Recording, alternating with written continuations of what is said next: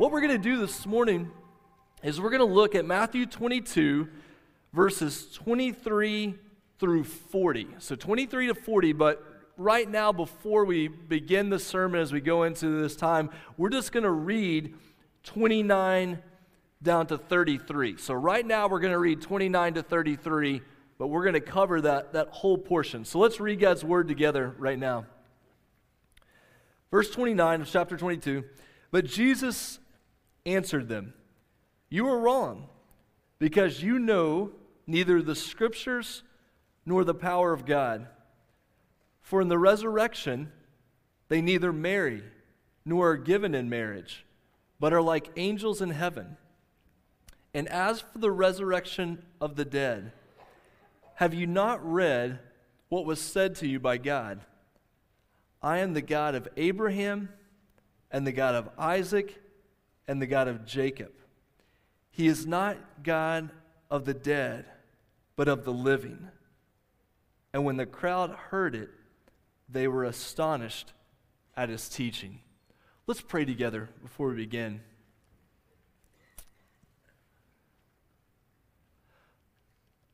Father, following that incredible time of music, we're reminded that worship is not just what we do during music time, God, that we continue to worship you right now. But God, I feel a real weight just after the goodness of those songs and what it means to lift our voices to you and through the choir. God, there's a weight of what it means to gather right now.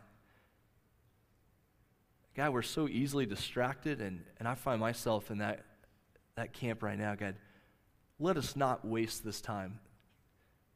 God, your word speaking to us, your spirit moving. Guard our hearts against taking this lightly, God. We want to hear from your word. We need you to speak to us, God. These are hard topics, important topics that we find this morning in Scripture. And so, God, I pray that your spirit would move in a powerful way in our hearts and our minds. God, help us especially this morning through these verses to hear how good and powerful and loving you are. God, with whatever we go home, may we remember that you are good and you are powerful and you are loving. God, we believe that. Let us see that right now. We pray this in Jesus' name. Amen.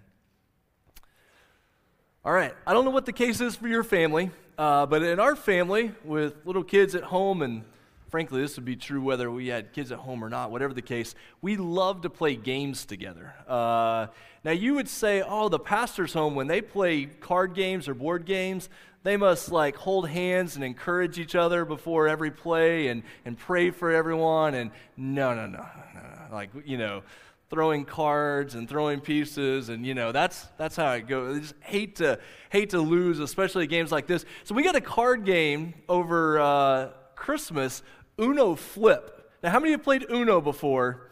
Uno, a few Uno. Oh, lots of Uno hands. That's good. So Uno Flip is incredible. It is one of the greatest card games I think I've ever played, especially for families, frankly for anybody. But so you play regular Uno, where you're trying to match the number or the color or lay down a particular card.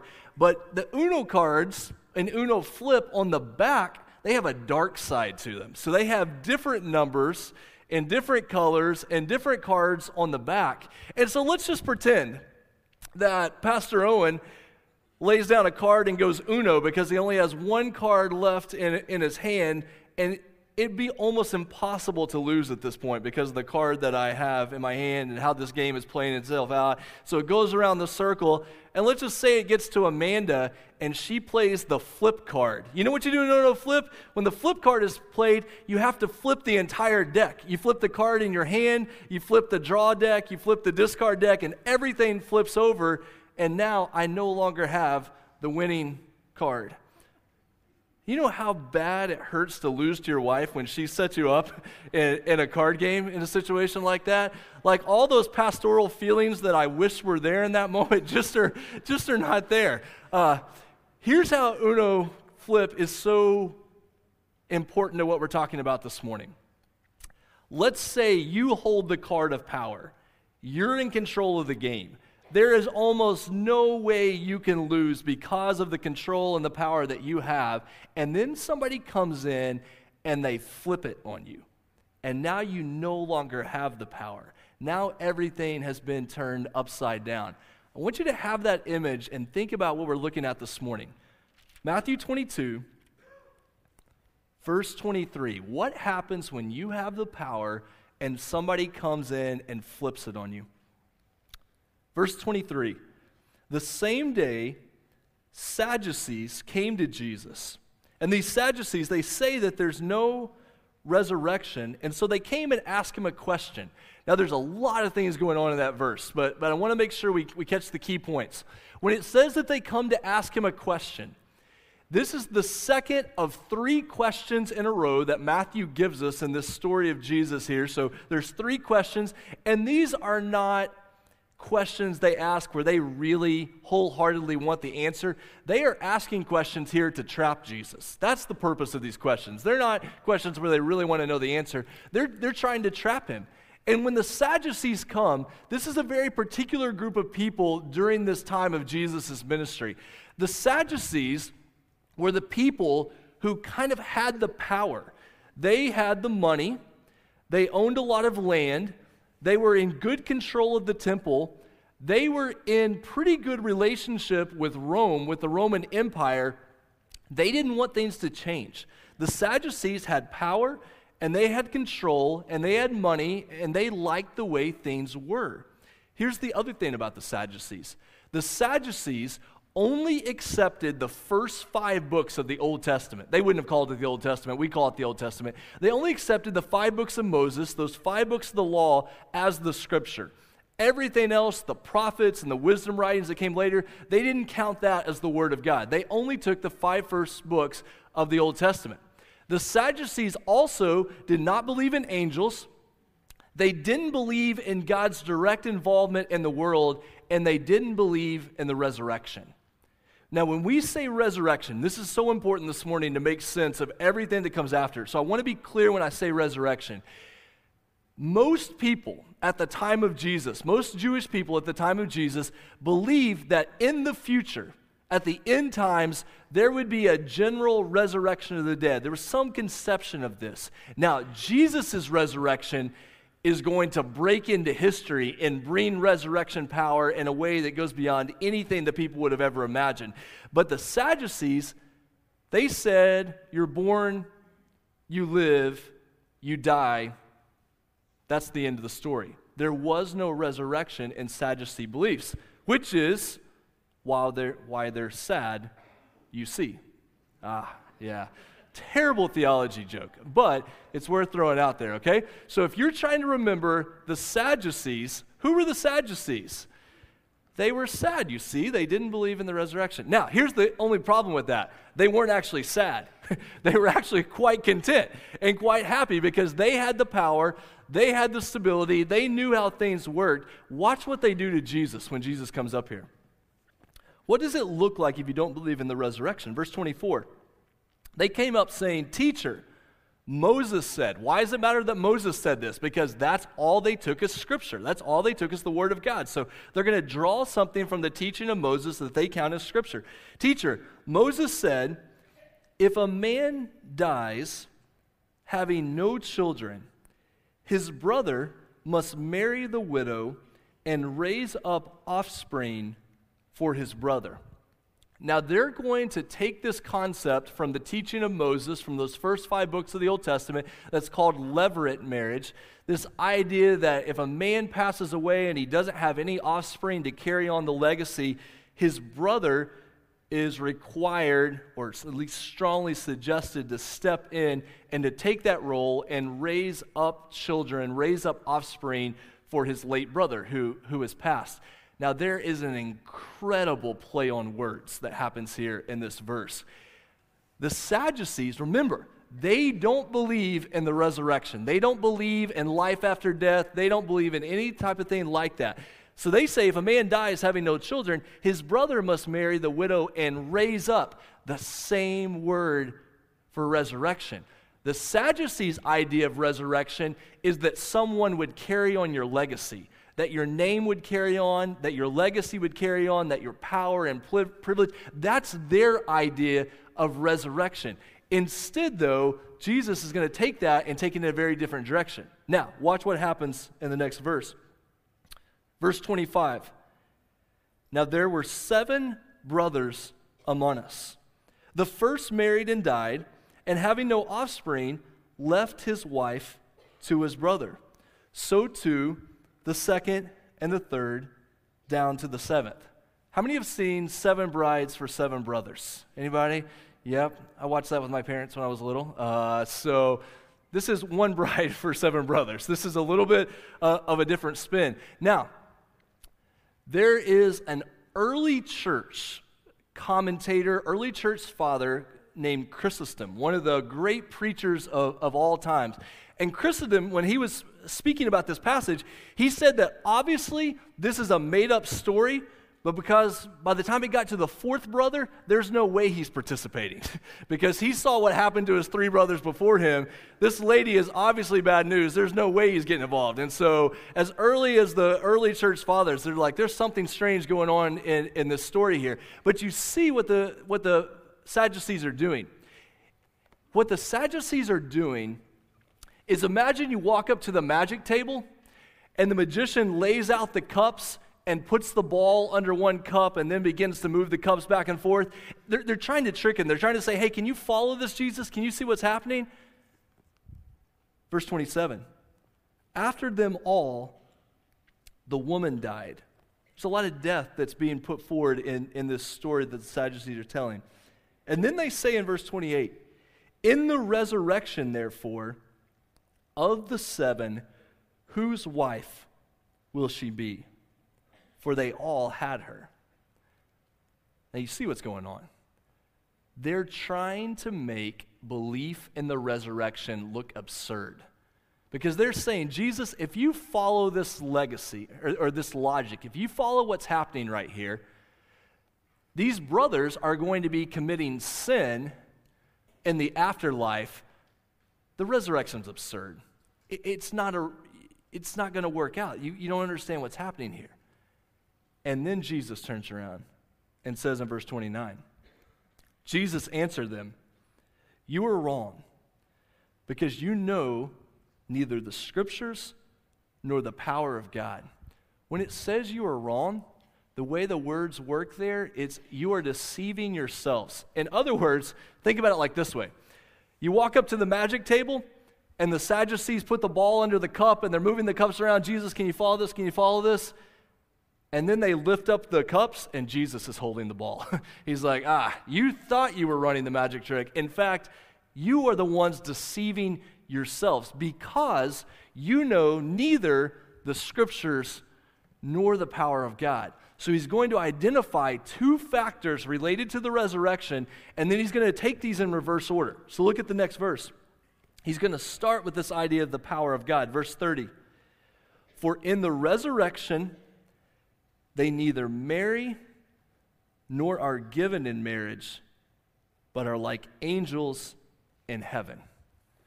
You don't understand the power of God. This idea that what you see and what you experience right now is not necessarily how things are always going to be. God has power that goes beyond what you see and what you experience right now. Now, this verse is so important that we're going to slow down just for a minute and think about this verse.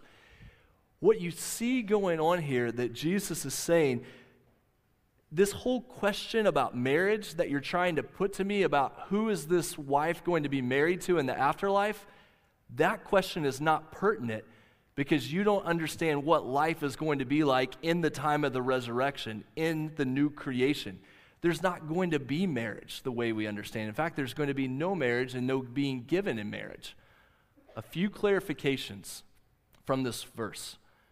Number 1, at death, we do not become angels, we become like angels. As the angels are not involved in marriage, neither will we be in the resurrection. Now, with just all the pastoral gentleness, and hear me out on this. When someone loses a loved one, especially the trauma of losing a child, and they talk about how heaven has gained another angel or something like that, that's not the time to step in and correct someone's theology at that point. We want to be so careful and gentle about that, but we also realize that's not how things work. God is not saying that after death, in the resurrection, we become angels, but in this respect, we become like angels. Neither does it mean that gender will be eliminated. It's not as if gender is eliminated, because we see with the resurrection of Jesus, there's a continuity to the body. We still exist in a body. We still live as people, but it's a new creation. It's a new time. So we don't become angels. We don't lose gender. Equally, I don't think it means that you will not have any type of special affection for your spouse or for your family in the resurrection. What it means is there is not an exclusive covenant between a man and a woman the way there is now in this world, in this time. That in the resurrection, in the new creation for eternity, we don't exist in those type of exclusive covenants. And yes, let's draw the logical conclusion here. Sigh of sadness. By all accounts, there will be no sexuality in the resurrection, in the new creation. To which we say, remember that our understanding of pleasure and God's goodness and God's generosity, how we understand that now pales in comparison to what life would be like in the resurrection, in the new creation. It would be like a child who only knows those incredibly disgusting mashed up peas and carrots that little kids eat. Like if that's all you knew and you had never tasted real good food, the kind of food that says that's worth, it's our understanding of God's goodness and the pleasures of this world are like that little kid eating mashed up peas and carrots versus all the goodness that God desires to provide for his people. And so marriage is given right now in this world for God's purposes that we're going to talk about a little bit later. But marriage is never meant to be ultimate, and marriage is never meant to be eternal. It's for this world. Jesus says in the resurrection, God has the power to do new things that go beyond anything you could ever imagine. Then he uses the scripture to show them why this is the case. Verse 31, as for the resurrection of the dead, have you not read what was said to you by God? Well, of course they've read it, but here's what he points out in verse 32. God says in Exodus, I am the God of Abraham and the God of Isaac and the God of Jacob. He is not God of the dead, but of the living. So what Jesus does here, he takes one of the verses that they would have considered to be the word of God, and he says if you would have really read that verse and really thought about it, you would see why the resurrection is not absurd, why we are not just for this world and for this life, that there is an eternality to this, there is a foreverness to this. I am the God of Abraham and Isaac and Jacob. If God is eternal and he has made his covenant with Abraham and Isaac and Jacob, that covenant, God's relationship with them, doesn't stop at their death. It continues. Then look how the people respond. 33, and when the crowd heard it, they were astonished at his teaching. This is kind of the mic drop moment of the verse 34. But when the Pharisees heard that he had silenced the Sadducees, they gathered together. Now this is shocking. This is really shocking. The Pharisees believed in the resurrection. You would have thought they would have started to applaud as well. Wow, that's great, Jesus. But they don't like what he's about either. So they're going to gather together and they're going to come back at him with a question. And who better to use but a lawyer? All right, so verse 35. And one of them, they're like, this is the last chance we have. Send in the lawyer. We don't know what else to do. 35, and one of them, a lawyer, asked him a question to test him. Teacher, which is the great commandment in the law? Now, this question seems random to us, But this was the type of question that the religious leaders would sit around and talk about. We have writings from the ancient world where people give their response to this particular question, that they would talk about which matters of the law were heavy and which matters of the law were light. And this was a question that was batted around. And so they're trying to get Jesus to pick a law that then they can come back and say, yeah, but you don't understand all the law. So what does Jesus do? He says in verse 37, "You shall love the Lord your God with all your heart and with all your soul and with all your mind." He goes to Deuteronomy 6, to a passage that they would have thought about every single day of their life. And he said, if you understand that, that is what frames all of the commandments. That's what makes sense of our relationship with God. And then he continues. He says, this is the great and first commandment, but 39, the second is like it. You shall love your neighbor as yourself. On these two commandments depend all the law and the prophets. Everything hangs on this idea of loving God and loving others. Famously, even the Ten Commandments seem to be divided in these two ways: love for God and love for others. Now watch what Jesus has done here. You have a story about marriage and the ways in which marriage is essentially a temporary, limited part of God's creation. And then what follows that? A passage about love, which is going to be eternal and which is not limited just to this world or just to a couple of relationships. It's to be given to God and it's to be given to others. So, if we understand the resurrection changes everything about the way we think about life. It changes everything about the way that we live. So here's what we're going to do the rest of the time this morning.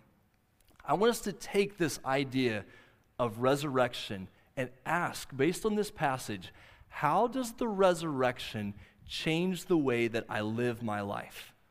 This understanding that Jesus died for us and then rose again, and because of his resurrection, we have a hope of a future resurrection. If that is true, if you're here this morning and say, I believe that is true, I believe that Jesus rose from the dead, and I believe that because of his resurrection, I have the hope of a future resurrection.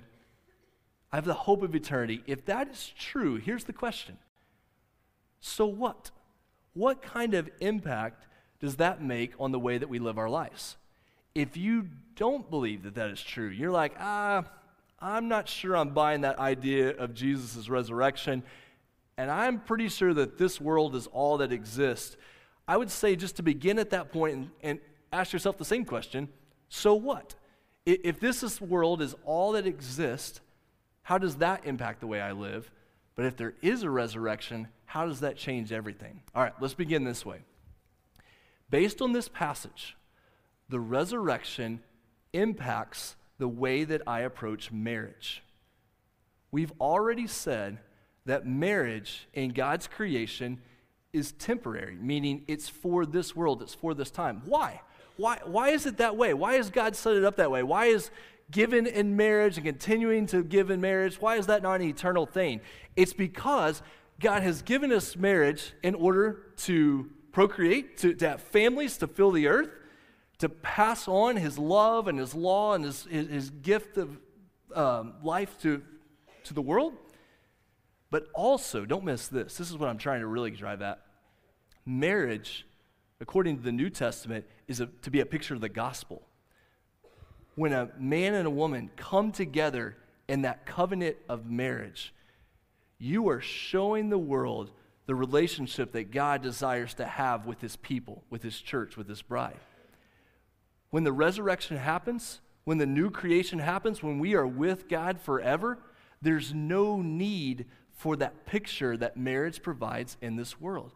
So marriage is designed to do something now in a broken and hurting world that it's not designed to do in eternity. So we have a focus to marriage, a purpose to marriage that God has given us right now that we want to live out. But here's the thing.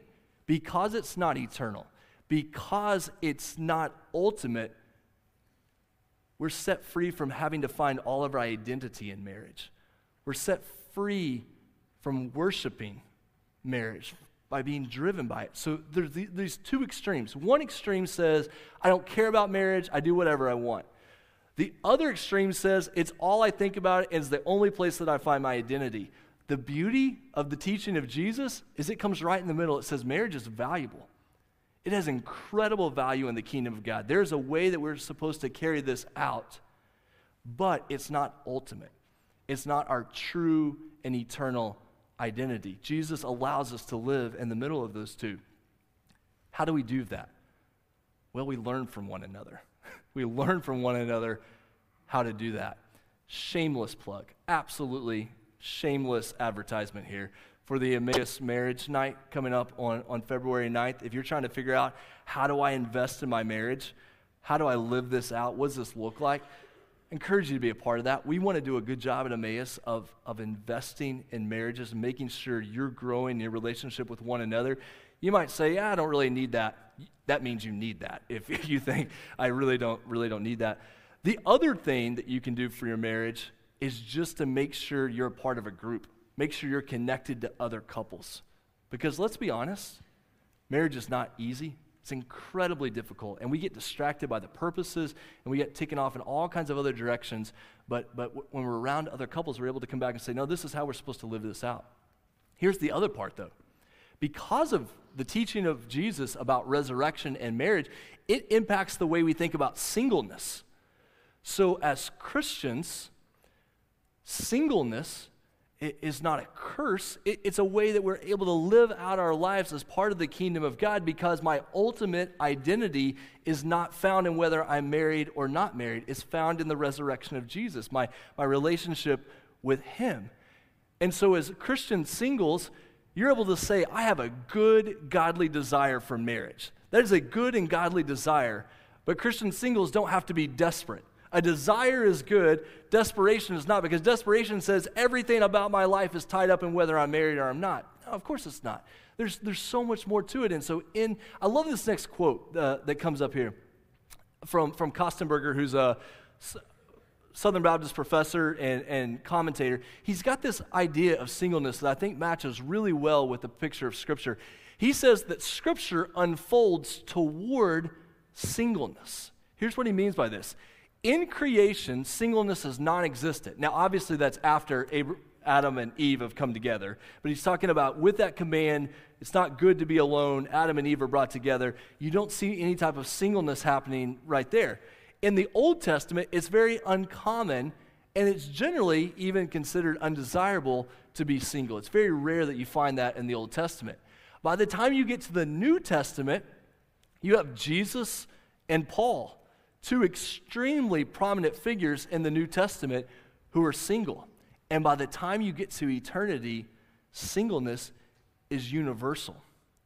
And so our lives are not driven toward, I have to pursue marriage because that's going to impact my eternity. Our lives are driven to, how does the resurrection impact the way I think about marriage? How does the resurrection impact the way I think about my singleness?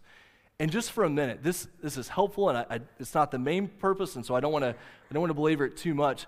But this teaching of Jesus is so helpful when we think about the world in which we live and the challenges that people face with same-sex attraction and homosexuality and same-sex marriage and all the things that come with that. This teaching of Jesus is so helpful in this because sexuality and marriage is given by God for a very good and holy purpose. But you don't see this movement in the teaching of Jesus toward, hey, let's express that however we want or without bounds. In fact, the movement in the teaching of Jesus is very much the other direction. It's saying sexuality and marriage is for this world for a very particular and good purpose, but it's not the defining reality. It doesn't own us in any particular way. Now, does that take away the temptations? No, it doesn't. Does that take away the challenge? No, not at all.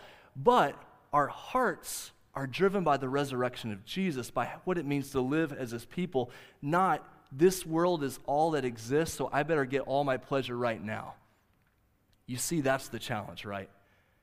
If there is no resurrection, if this world is all that exists, I've said it before and I'll say it again, I should be playing golf right now. If this world is all that exists, if there is no resurrection, live for whatever you want right now. Gain all the pleasure you can get right now.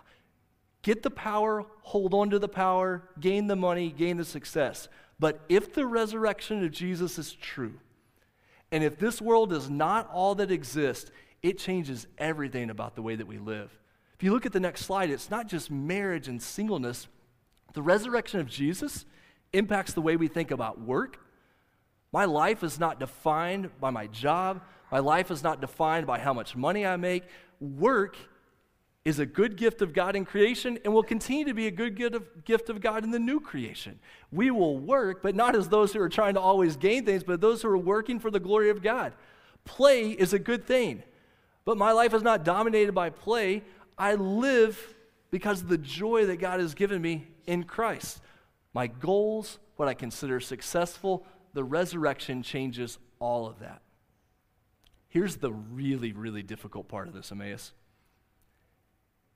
It's one thing to come in here this morning and say, you know what, I believe in the resurrection of Jesus. Yeah, absolutely I believe in that. And I don't think this world is all that exists. I think there's a future life, and what I believe about Jesus impacts the future life. Where it gets really tricky is, how does my belief in the resurrection impact today and tomorrow? If I believe the resurrection is true, how does that change what I live for? How does that change the way my life operates?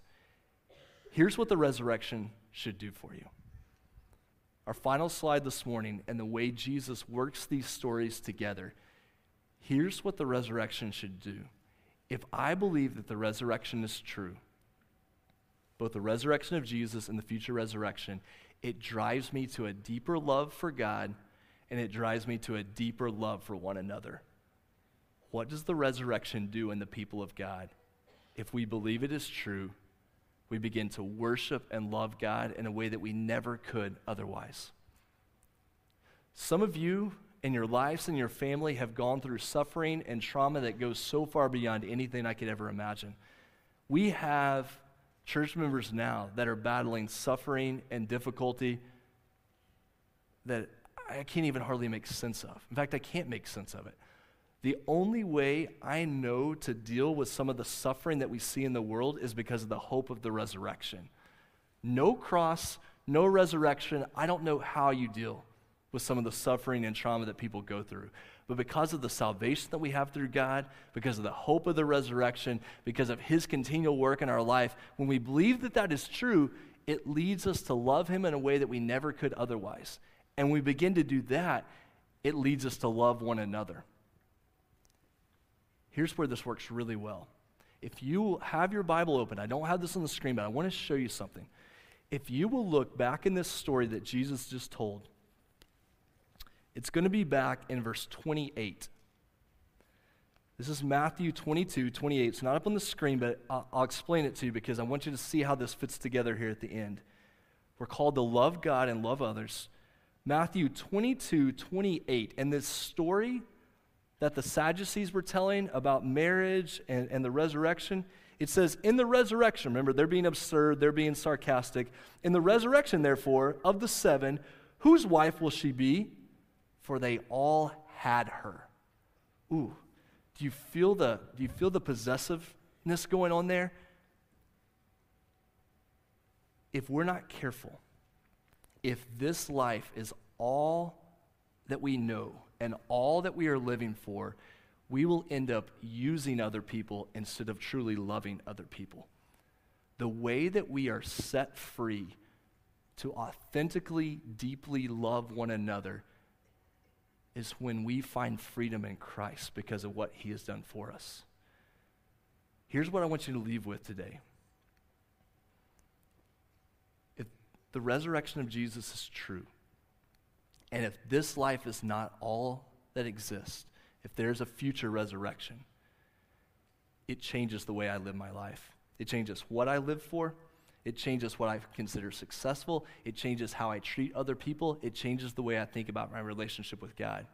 And so what we're going to do to help with that is we're going to sing a final song about the hope of the resurrection. And during that song, if you need someone to pray with, we're up here at the front. We want to pray for you. If you just need to come up and say, Lord, I need to refocus my life around the hope of the resurrection. You want to spend time in prayer right where you are or up here at the front, we want you to have the freedom to do that. After that last song, we'll take up our offering. If you have questions about the resurrection, maybe you say, I've never really thought about the resurrection of Jesus very much before, but I have questions about that. I'd like to talk to somebody, but there's no way I'm coming down here to the front. Just write a note on one of those little cards and put it on the offering plate, and we'll get in touch with you. We want you to understand the importance of what we've talked about this morning. Let's pray together, Emmaus, and then we're going to sing.